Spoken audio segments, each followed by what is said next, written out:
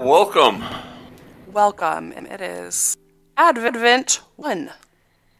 Eden, we will be talking about the message from yesterday, which was actually 2 days ago by the time you get this on Tuesday, but we're talking about Sunday, December 3rd, and a brand new series.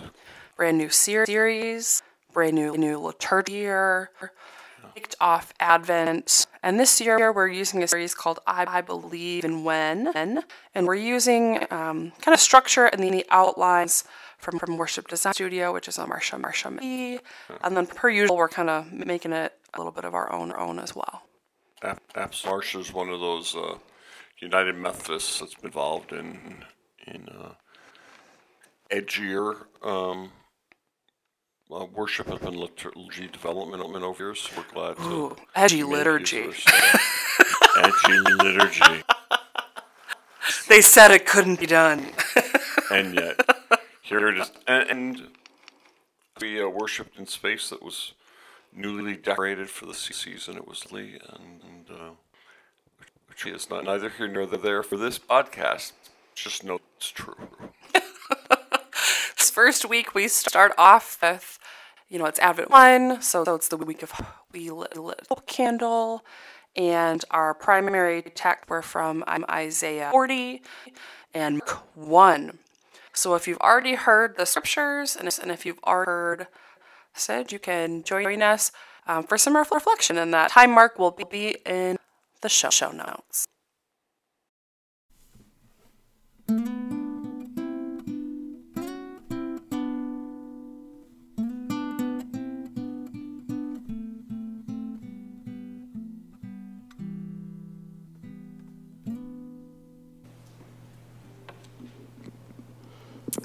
A reading from Isaiah 41 through 11.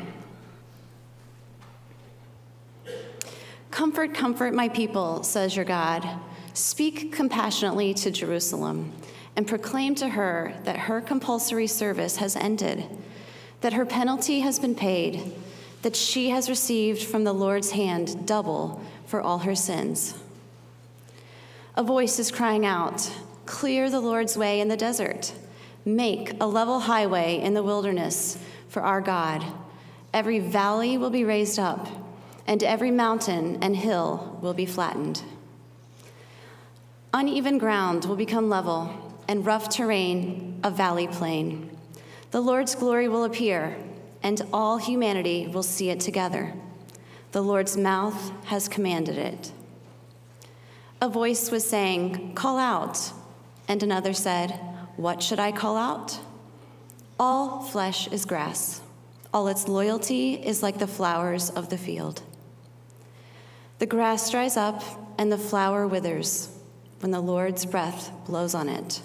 Surely the people are grass. The grass dries up, the flower withers, but our God's word will exist forever.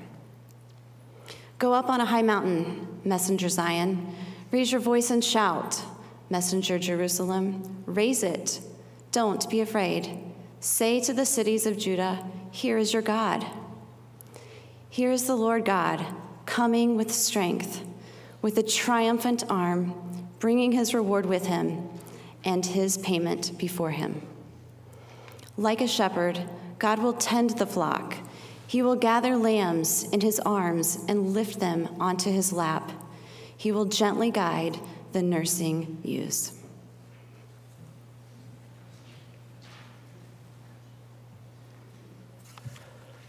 A reading from Mark 1 through 15. The beginning of the good news about Jesus Christ, God's Son, happened just as it was written about in the prophecy of Isaiah. Look, I am sending my messenger before you. He will prepare your way. A voice shouting in the wilderness, prepare the way for the Lord. Make his path straight. John the Baptist was in the wilderness calling for people to be baptized to show how they were changing their hearts and lives and wanting God to forgive their sins. Everyone in Judea and all the people of Jerusalem went out to the Jordan River and were baptized by John as they confessed their sins. John wore clothes made of camel's hair and a leather belt around his waist. He ate locusts and wild honey. He announced, "One stronger than I am is coming after me. I'm not even worthy to bend over and loosen the straps of his sandals. I baptize you with water, but he will baptize you with the Holy Spirit." About that time, Jesus came from Nazareth of Galilee, and John the Baptist baptized him in the Jordan River. He was coming up out of the water. Jesus saw heaven splitting open and the Spirit like a dove coming down on him. And there was a voice from heaven, "You are my Son, who I dearly love." And in your happiness, at once the Spirit forced Jesus out into the wilderness. He was in the wilderness for 40 days, tempted by Satan. He was among the wild animals, and the angels took care of him.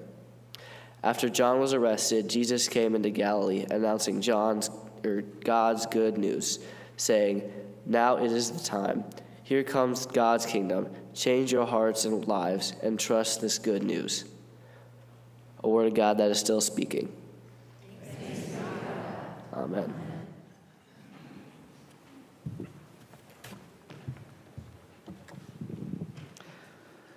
Allison, do you need your glasses? Yeah. Yeah, no problem.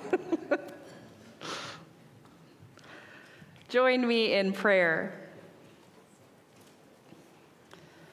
Gracious and holy God, may the words of my mouth and the meditation of all our hearts be acceptable in your sight. For you are our rock and our Redeemer. Amen. Well, you have heard today we begin our new series, I Believe, Even When. It's the series we'll use throughout Advent to prepare ourselves over the next few Sundays for the birth of the Christ child. Advent is the church season that starts 4 Sundays before Christmas. And it's this time we set aside for waiting and wondering and preparing to receive the good news of great joy, Jesus' birth, which changes everything. Today, Advent also marks the beginning of the church calendar. So we change things up a little bit. We do things a little differently. We have a tradition in the church to light one candle on our Advent wreath each week until we can light the Christ candle Christmas Eve.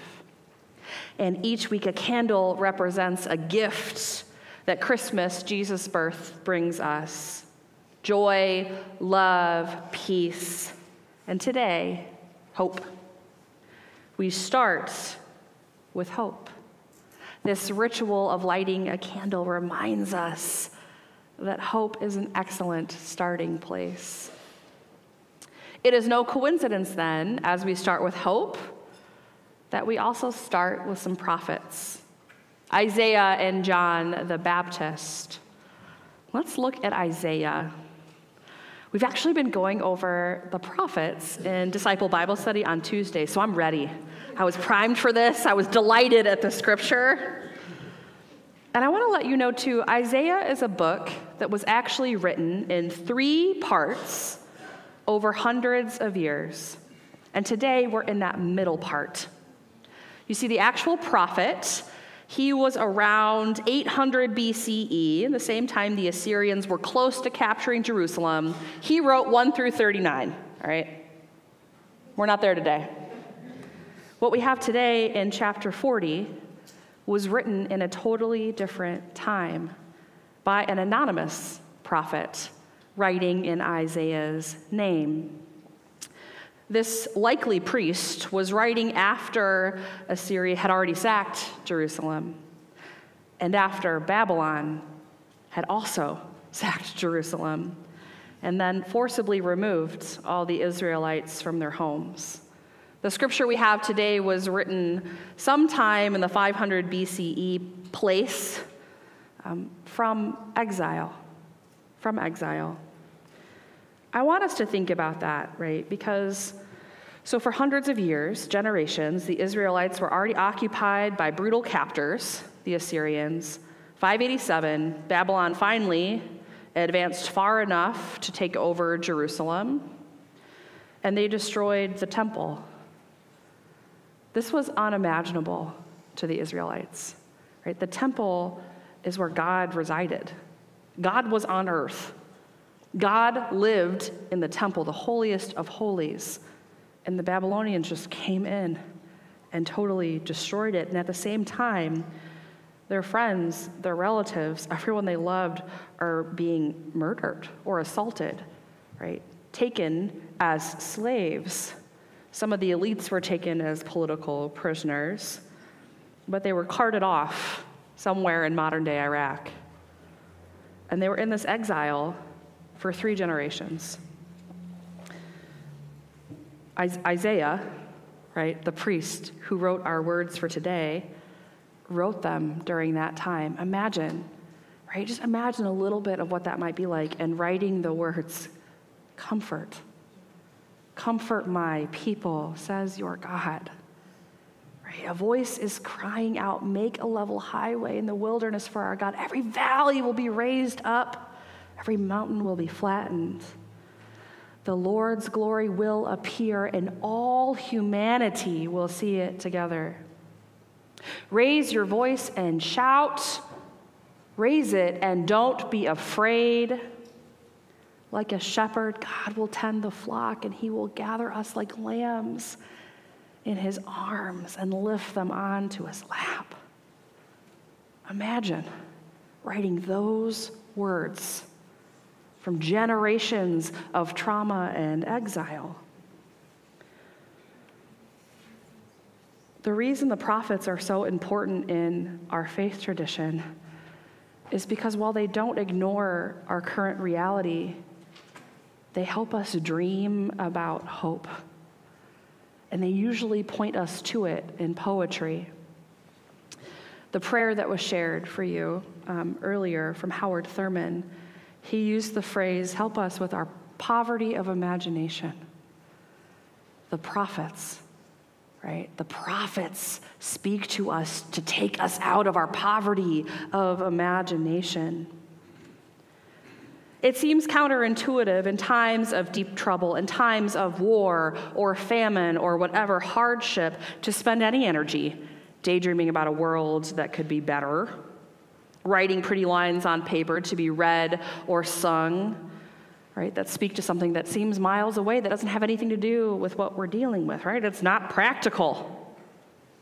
Any energy should be spent towards subsistence. And yet here we are, 2,500 years later, reading the words of a dreamer, a poet from exile, as our primary text about what it means to hope.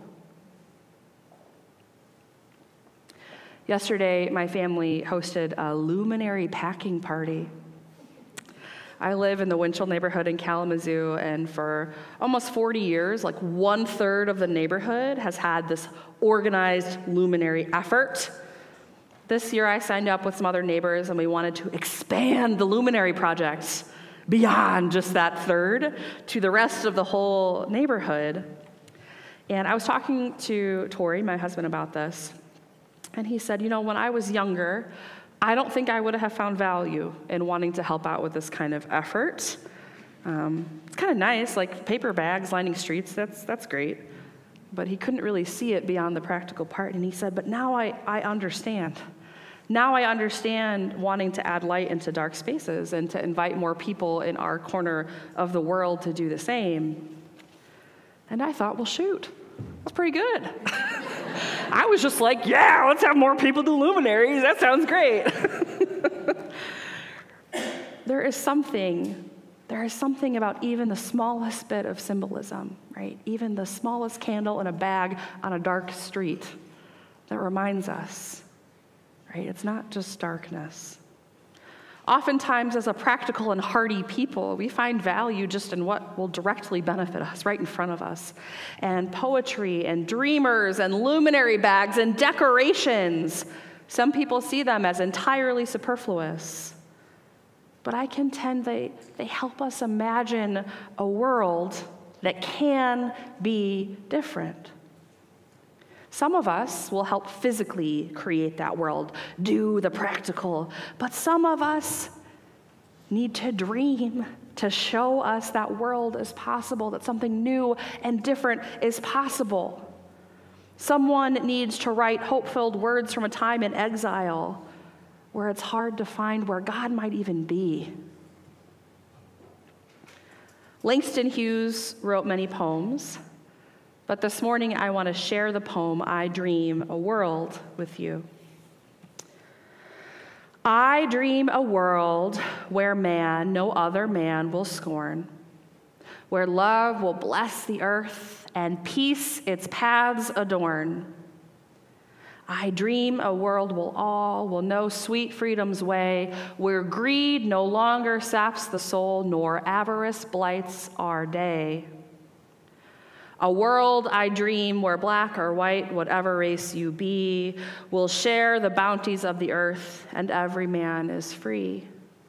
Where wretchedness will hang its head and joy, like a pearl, attends the needs of all mankind. Of such I dream my world.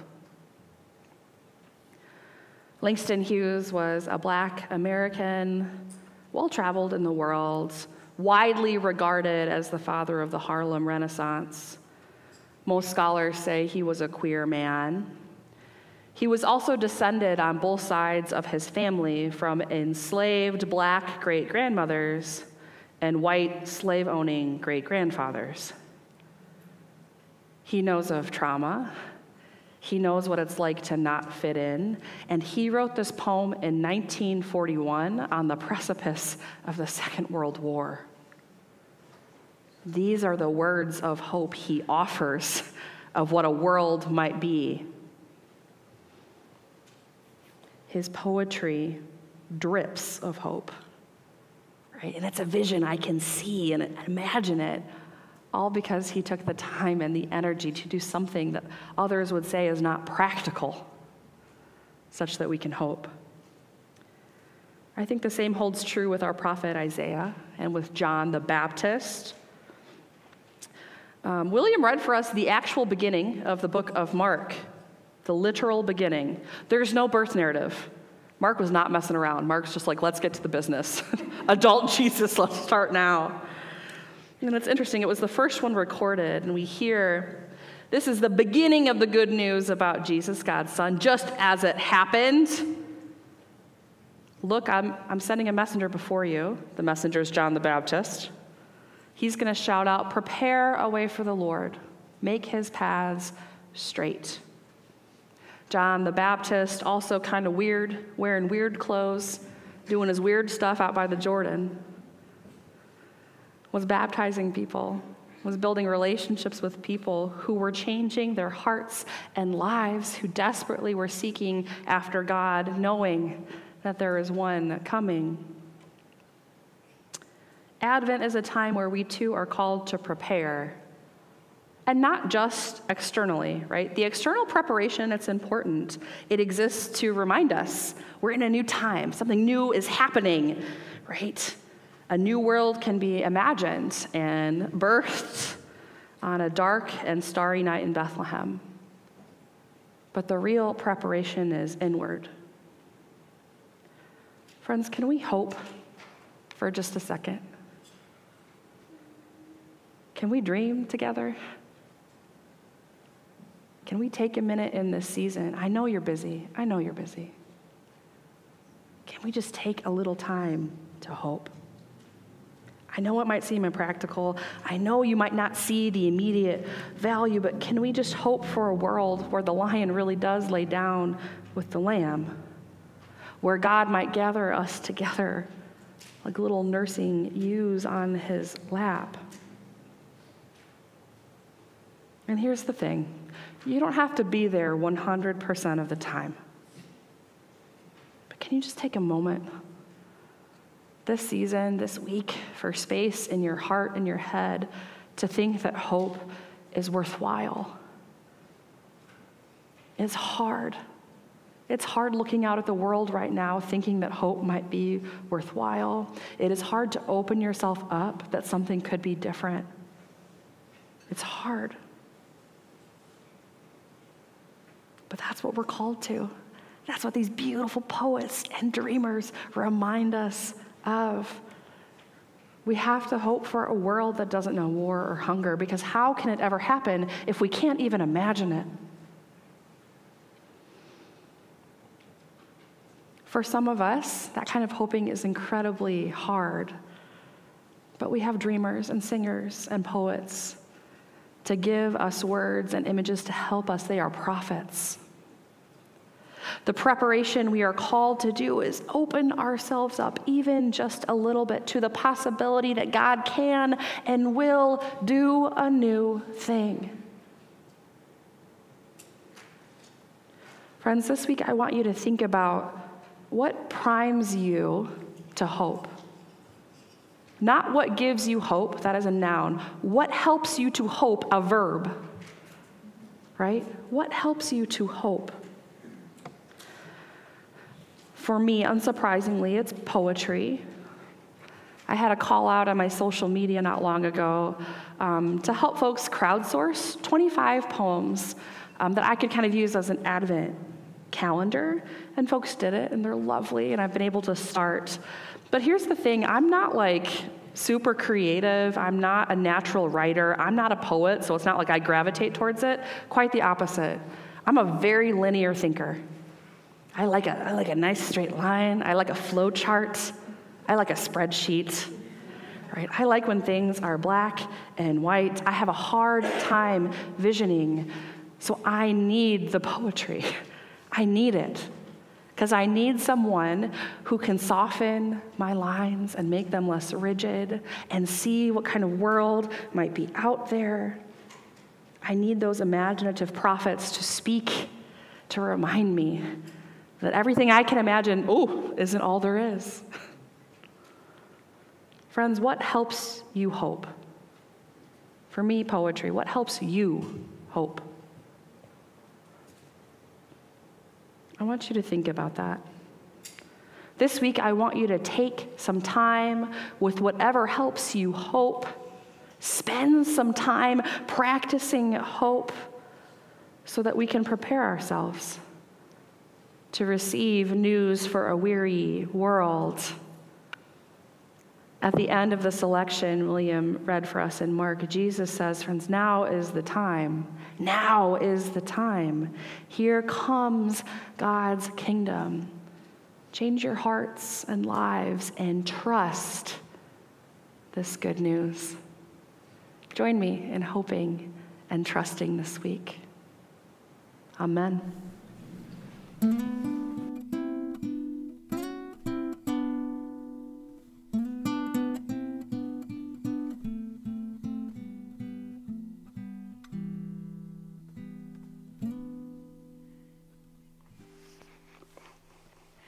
Welcome back. Welcome back.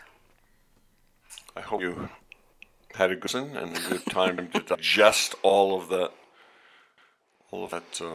15 words of Jess's sermon. Mm-hmm. What were you hoping would walk away?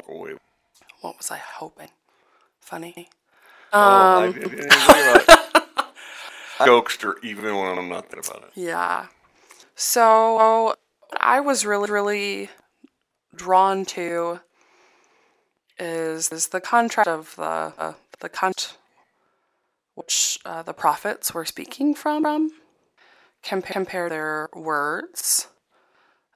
So I wanted people to kind of have a little bit of a gist of what that might like, because it relates to current day where there is war and famine and all sorts of hardship.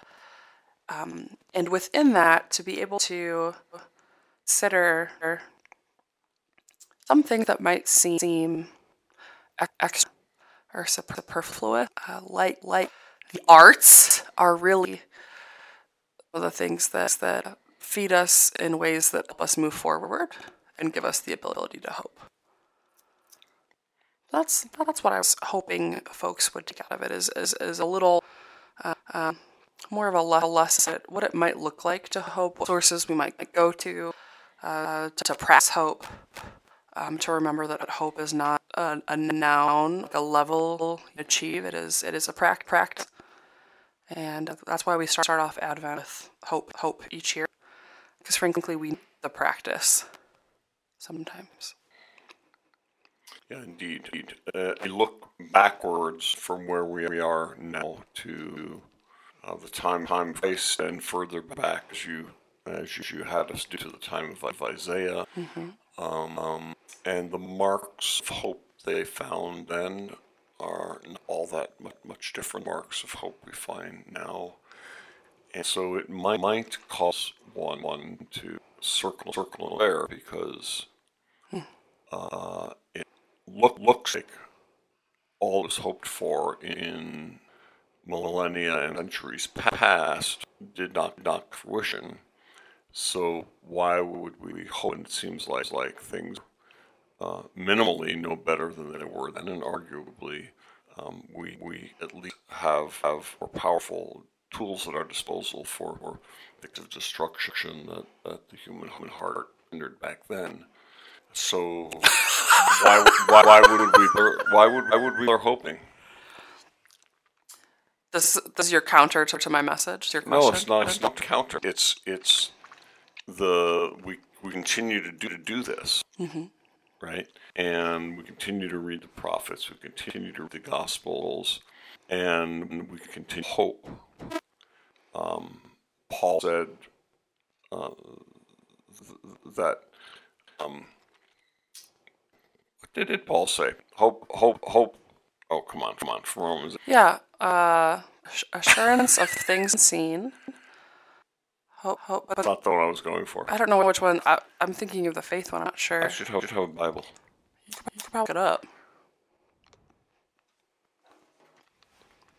Hope is the thing with feathers. I'm pretty sure Paul never said hope is with feathers. For hope, for what one sees, but if one hopes for Romans 8. I'm reading it.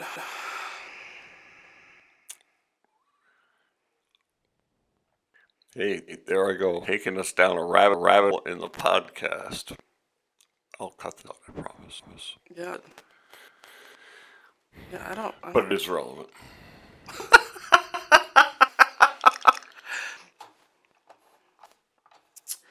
For in this hope we were saved, but hope that is seen is no hope at all.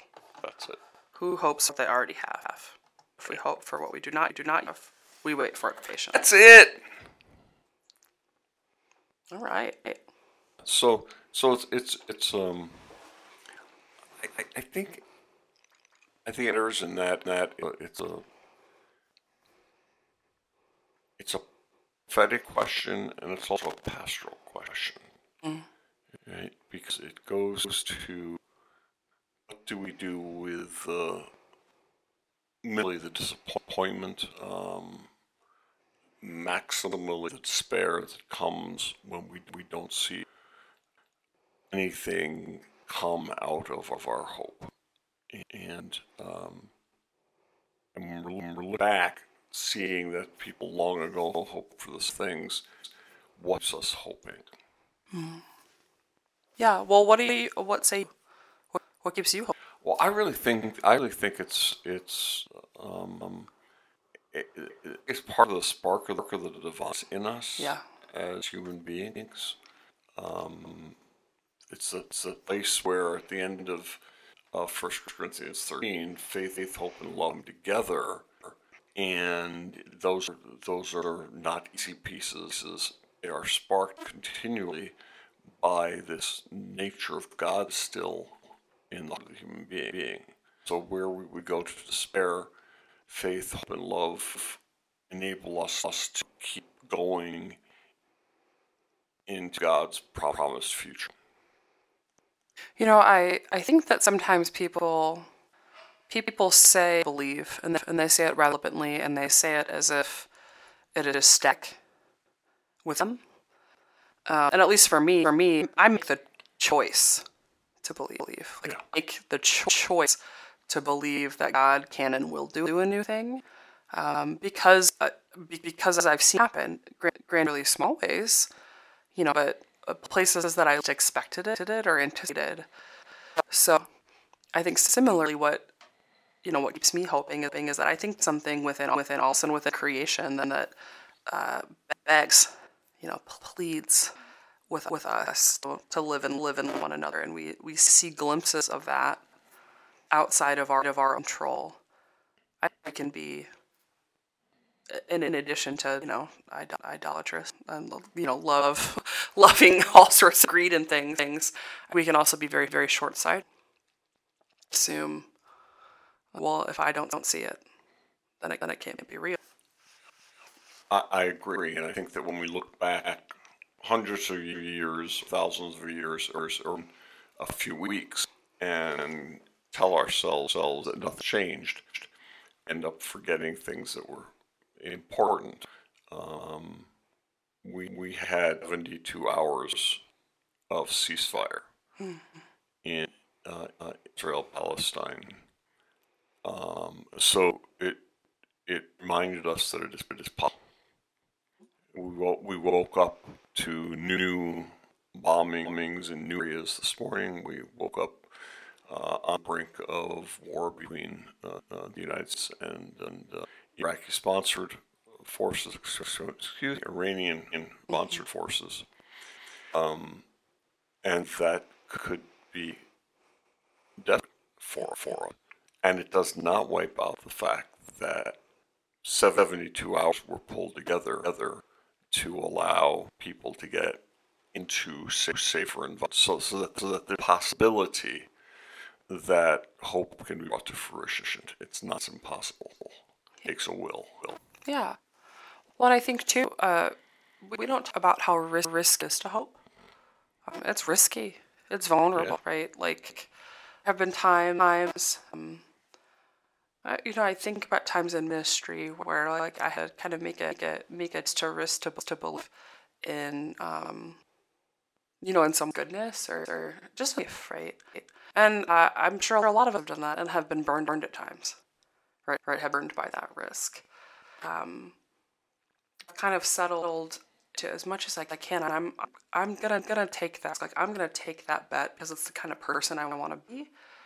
And I think God calls us is to make that choice, and make a just assumption or make a choice to think that something else could be possible, even if my very black and literal brain can't even imagine what it would be, because of the few times I've been shown that's how God works. Though It is hard. Yeah, and often will in someone, and we have reasons to see that there's good coming out of the hope, and then the minute that there a failure of connection in some way, and that it feels like what we were hoping for did not come true, as though it's a wish. Then we do within us, at least, not infrequently outside of us, and say, see, that's the way the person or that situation is. I won't make that mistake again. And that seems to miss the point of hope entirely. yeah. It doesn't have expiration. Yeah. I mean, there's a like this is hard because there is a once bitten twice shy kind of thought about this. Hope isn't asking you to be met or to be abused. Like that's not what we're talking about. It's the belief that something and great is around the corner or merely possible. And I think too, again, pointing to the fact that we think belief is static within us. You can hope and doubt together. There's nothing that says you can hold doubt and hope in each other and say, hey, I've got a choice to make, but like I have two minds. I'm gonna kind of lean towards this camp because that's where I want to be. That it's not as if an human can discreetly identify one or the other where they live, and that's not how people work. Right. So to say that hope is a piece of that spark of the divine exists within us, sort of at times, it's in spite of our humanity. Absolutely. Doesn't mean you don't have the rest of humanity living there at the same time that's going to say, ha, see, Yeah. it was not worth hoping for. And I think it's another place we can cut ourselves some slack and give permission to remember we got to hope and get there again. And trust that you can. Like, hope that you can even hope. Like, that is a legit place to start. Yeah, that's, we're up to Christmas again on the 14th, and that's one of the things we do in that space is make a liturgical effort, a worshipful effort to say, I can allow space for me to hope and love and dip my toes in faith again, even though I feel busted and burned and that's the divine seems to be way away. Yeah, that's I think a very important point, at least for me. And I think the prophets do this really well. Not ignore the current reality. Hope is not saying, yeah, we're not going to deal with any of that. Like, yeah, we're not going to touch that. We're not going to name it. We're going to acknowledge reality. We're not going to acknowledge pain or trauma. To hope is do that work, to do that work. Name reality and in spite of reality was as much awareness of the reality as you muster, still say I wonder what else might be possible. And there's a reason we have a whole season that starts with this, because it's not something that is culturally modeled. We don't really see this for active hope. We see ignoring reality and platitudes and telling people you should hope for something better as a way to say, I don't want to hear about concerns, right? We do that because we're uncomfortable with people's discomfort. Or we just become pessimists. Say nothing's ever going to be different, nothing's going to change. Well, shape it in the season as, well, this is a season where we're hoping for a baby and name Christ. And that baby named Christ will carry this. Like, yeah, whoop. We can wash our hands of it. So I don't have to be attentive to, how difficult for you, my sister, it is to hope in the moment. Yeah. That's not it. Part of it is what you talked about that I'm hoping you can segue into a little bit. The power of poetry. So it's Brueggemann has a book called Finally Comes the Poet, where he taught what the people of Judah and Israel were waiting for was a different narrative, and the narrative ultimately not flat prose, but was poetic in nature, that had breadth and depth that went beyond newscast. So when we're talking about hope, we're not talking about a particular thing we can do in a linear fashion. Yeah, a specific Yeah. So I know that I'm going to follow up the week with a little of that, but I want to talk some more about what we're hoping to do there in the message around poetry, why it's important to you. Yeah, well, I think, again, thing in art seems to be the first thing to go, where we're looking, we're assessing. Like, hey, let's look at school budgets, and it's like, oh, we can get rid of that. And, to what end? I think we have a societal bias towards thinking poetry and, song and art is not as valuable because it doesn't concretely, discretely relate productivity in a particular way. Maybe those are just circles that I'm used to being in. And yet I think like that has led to a lot of the discern talking about scripture. So like we're doing this prophets class, and just every week I have to say like, y'all, this is poetry. Like these were eccentrics, yes, but these prophetic gestures, and they were bonkers. But so beautiful. Like it's performance art. Like what Jeremiah does is performance art. Buying a lot of land in a place you are being forced out of, making a whole show of having the deed and saying, no, we went back here. Like that's performance art in this gorgeous, prophetic, beautiful way. And I think so often we read scripture and we read it as if it's a Wikipedia article, right? As opposed to realizing, like, it's intentionally hyperbolic. People understood this. They actually craved it. They knew it, and they appreciated that form. Because what some of this fantastical imagery does is break us out of black and white. It breaks us out. We're in front of us. When you paint a reality that it is so far removed from what you see, experience, and use a lot of metaphor and analogy and hyperbole, it makes you realize, oh, there is more out there. And there are folks that do that really well and really beautifully. As mentioned, I have found that I need that. I need people. I would prefer to have all of my data in a spreadsheet. I would like it to be aesthetically pleasing and orderly, right? But that's where I would like it. And it's normative. And I think sometimes poets really do make little bits of potential chaos and dreams and bring them down so that they're a little more accessible for the rest of us. Yes, and they in an incredibly well-done way. I mean, that's part of the gift of the poet or the artist of the kind. It is so well planned that it can look as though somebody just took a brush to a palette and there. Yeah.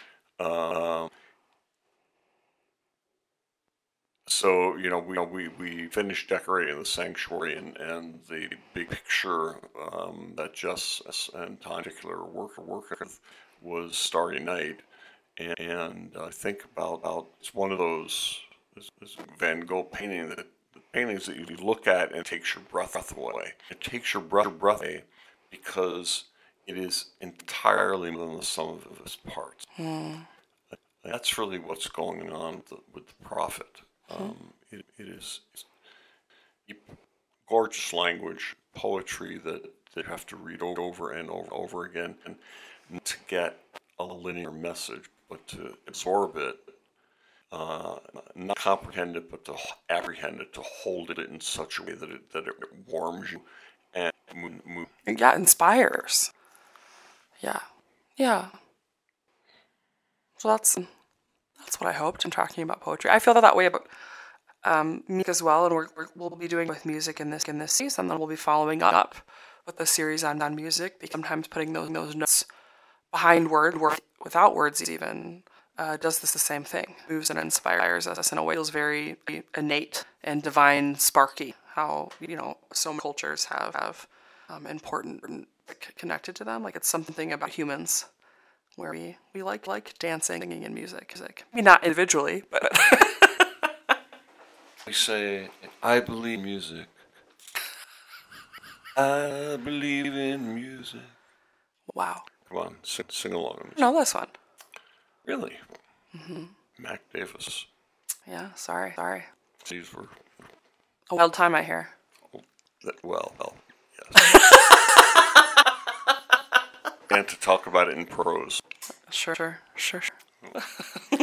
Well, what else say you? Anything you need to wrap up? Any red holes that you went down that you had to dig out of? Oh, no, not really. I mean, like this is interesting because I feel pretty good about this message. There's a few things I would do differently, but I had a rough week in terms of reading it. Wasn't feeling good, and like I had an ear infection and I was on like steroids and antibiotics, and they make my brain fuzzy. I don't, like my brain was just fuzzy. I had a hard time getting it out, which is interesting. Writing it like poetry and being like, I don't even. But that's kind of where I was at. So it was. I knew the concepts I wanted, but I almost always have words that availed me. So I struggled with the words, which was interesting. I rarely have issue. I probably would have a little bit more about Langston Hughes. I think he's a really interesting character, and I think particularly I Dream World is a really interesting poem. But someone came up, after worship, I think there, and was like, hey, I have to shout out that you did that poem again after you said a little bit more. And I thought, well, even though we're you can do that. Even you can shout out, I'll read a poem again. I can handle a few loud interruptions. Well, it was a lot of worship, and well done, and with 15 words, well done. Yeah, and communion has got to be a little shorter, Well, and a lot of extra liturgy because of the march fee structure, and yeah. But it was. I hope folks, it was lovely worship and powerful. And the mess was no small piece of that. So Yeah. Well, thanks y'all for there. Thank you. Next week is Love Week. I'm pretty sure. what's love got to do with? That one I know. No, give me some time. I can get down to. Yeah. So Barry will be preaching on first Isaiah, meaning Isaiah in the first 39 chapters. So he gets the real deal before they were in exile. And we talking about love. Yeah, we're going to talk about right relationship. Of manifest right relationship. Just as we talked about love in ways that were new to some folks, the week before last Saturday, I think this right relationship will be a new way of thinking about things. So stay tuned. See you next week. Be there.